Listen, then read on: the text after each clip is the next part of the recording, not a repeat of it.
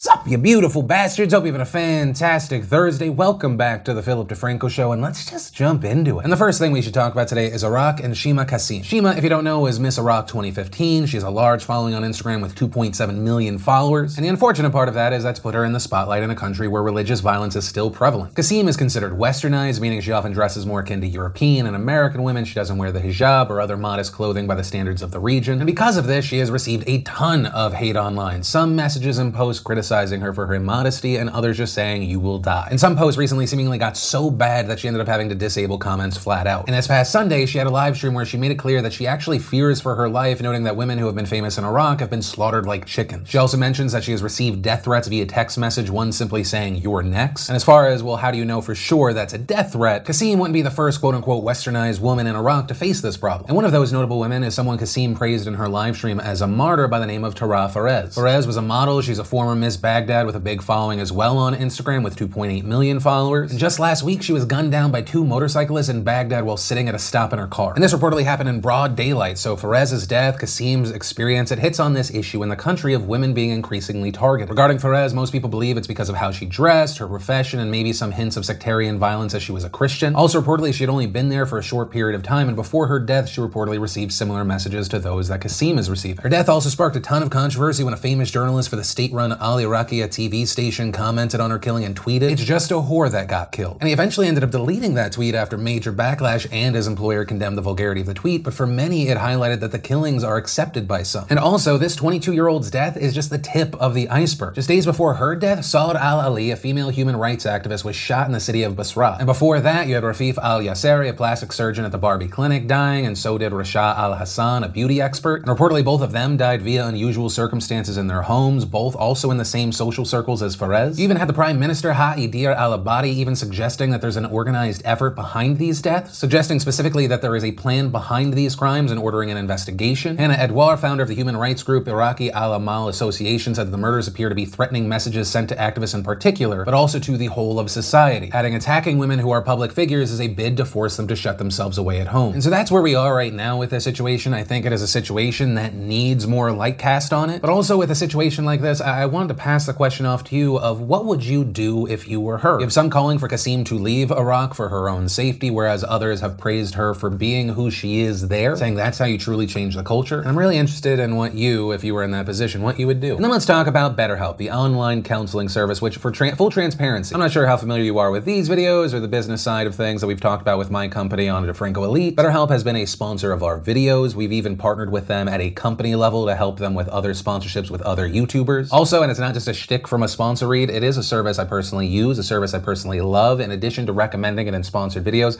I recommend it to friends and family, especially friends and family that are like, oh, I don't have the time to talk to someone. And so with all of that kind of explained from the get-go, that's why I was so taken aback yesterday when all of a sudden there was this wave of claims that BetterHelp was a scam. And looking into it, it mainly appears that these claims are coming from kind of these two things that are being connected. One, there are places where there are a lot of reviews from people that weren't happy with the service or the counselors that they had or for a variety of other reasons. And two, you had people calling into question certain parts of BetterHelp's terms and conditions. And those parts hit on things like, while we may try to do so from time to time in our sole discretion, you acknowledge we do not represent to verify and do not guarantee the verification of the skills, degrees, qualifications, licensure, certification, credentials, competence, or background of any counselor. It is your responsibility to conduct independent verification regarding any counselor that provides you with counselor services, whether through the platform or not. And we strongly recommend that you will conduct this verification prior to communicating with any counselor through the platform and on a continuous basis as you use the platform. Right, and so from that terms of service, there's this question that pops up of, okay, are you just allowing anyone to say that they're a counselor? Right, because that language is concerning and is completely alien to my understanding of how they go and vet these people. So from here, I then reached out to our contact at BetterHelp. We ended up being connected with the founder of BetterHelp, Alan Matas, and he gave me a statement where at one point he talked about the terms and conditions in question, saying, the terms and conditions document typically provides the legalese that defines the extent of liability and mitigates legal risks associated with such platforms. We will be revising the terms and conditions document so it more closely matches the vetting process we currently conduct. And regarding that current vetting process, he said, we have a whole team that makes sure every provider we bring to the platform is fully licensed and in good standing. Providers who apply are required to provide proper licensure documentation, proof of identity, and references from other licensed practitioners who have worked with them. We then cross-check their licensure information with their respective state licensing board. Additionally, our vetting process for each provider, which typically takes 4 to 5 weeks, goes well beyond checking credentials. Each potential provider needs to complete a case study exam by a licensed licensed clinician in a video interview. The result of this rigorous process is that only about 15% of the therapists who apply to work through BetterHelp are accepted to the platform. And then adding that on top of all of that, we also show the full licensing information for each provider to make it easier for users to do their own due diligence on their counselor. And so seemingly the TLDR of that statement is the founder saying we acknowledge that we need to revise our terms and conditions. The way that the legal wording was put into place was to limit liability, but we do vet these people. Also on top of this, Matas has publicly said, you are welcome to go to our provider directory, betterhelp.com/counselors, and see the credentials and licensing information of each one of our providers. And also on top of all of that, they have invited me to their offices to see their processes and procedures. Now, with all of that said, even though I personally trust them, I've had a fantastic experience myself. Moving forward, I'm going to be putting a temporary hold on future BetterHelp sponsorships. This until one, they reword their terms and conditions, which they said that they will, and they really need, I understand the concern there. Like I looked at the site of one of their competitors and they have some of that same distancing language, but it also says that they put in a lot of work. That needs to be made apparent, and I also do need to go there and see what they are actually doing and how they actually do it. And I mean getting them to address the terms and conditions, the vetting process, also the other complaints and criticisms of the service overall. And also on that note specifically, I requested and they accepted for me to either bring a journalist with me or to have one come in addition to me. And I think that's an important part because I am aware that because of my relationship and partnership with BetterHelp, there's no way that to everyone it can seem unbiased when I go there. And so today, and all of this of course is still developing, I reached out to a journalist that covered the controversy around BetterHelp and invited them to come with me or in addition to. They said that they're interested and hopefully we can arrange for something sooner rather than later. But ultimately, that is where we are right now. Understand I take this situation very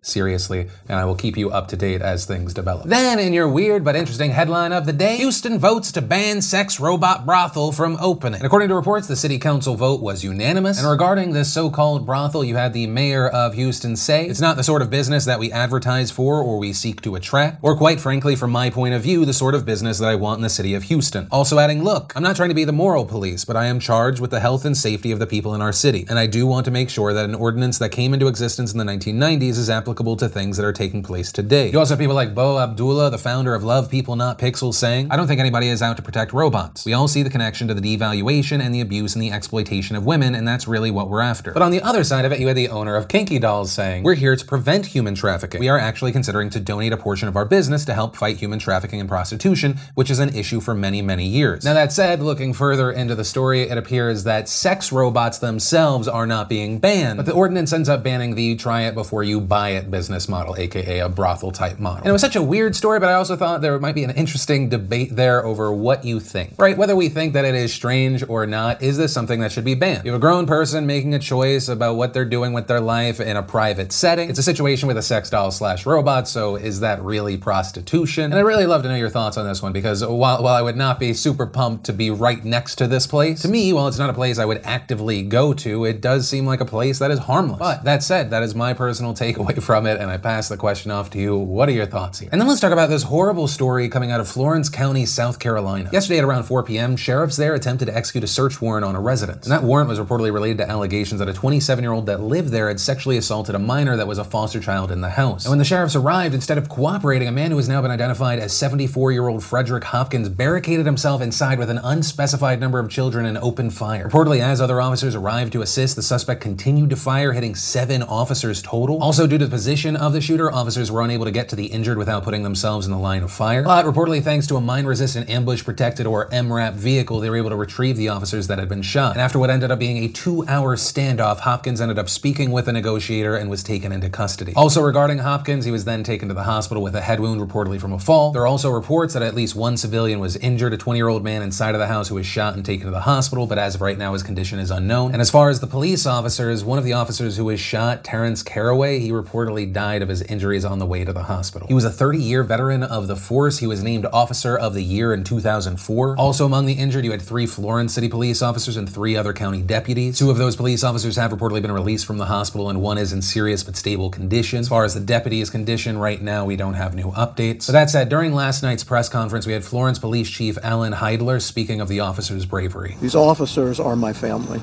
We will take care of them, and we will take care of their loved ones. But I want you to please pray for these officers and their speedy recovery. Pray for the family who lost the bravest police officer that I have ever known. We also had South Carolina Governor Henry McMaster tweeting about the shooting, saying, "This is simply devastating news from Florence. The selfless acts of bravery from the men and women in law enforcement is real, just like the power of prayer is real. Peggy and I ask that you pray for them, pray for their recovery, pray for their families, and pray for all of Florence." We also saw President Trump tweeting about the incident, saying, "My thoughts and prayers are with the Florence County Sheriff's Office and the Florence Police Department tonight in South Carolina. We are forever grateful for what our law enforcement officers do 24/7, 365. And for me today, I felt like this was an important story to talk about, not only because of the actual loss of life and the injury here, but given the way our news cycle works, especially around stories that involve, let's say, police shootings, it's very easy to dehumanize the police. It's very easy to forget that these are people and how dangerous their job is. They likely thought that this was just going to be a routine search warrant, and all of a sudden you have injured and dead. And I know for many online it's become kind of this usual thing that people kind of scoff at thoughts and prayers, but what I really do want to end this story on, obviously my thoughts and my heart goes out to all of those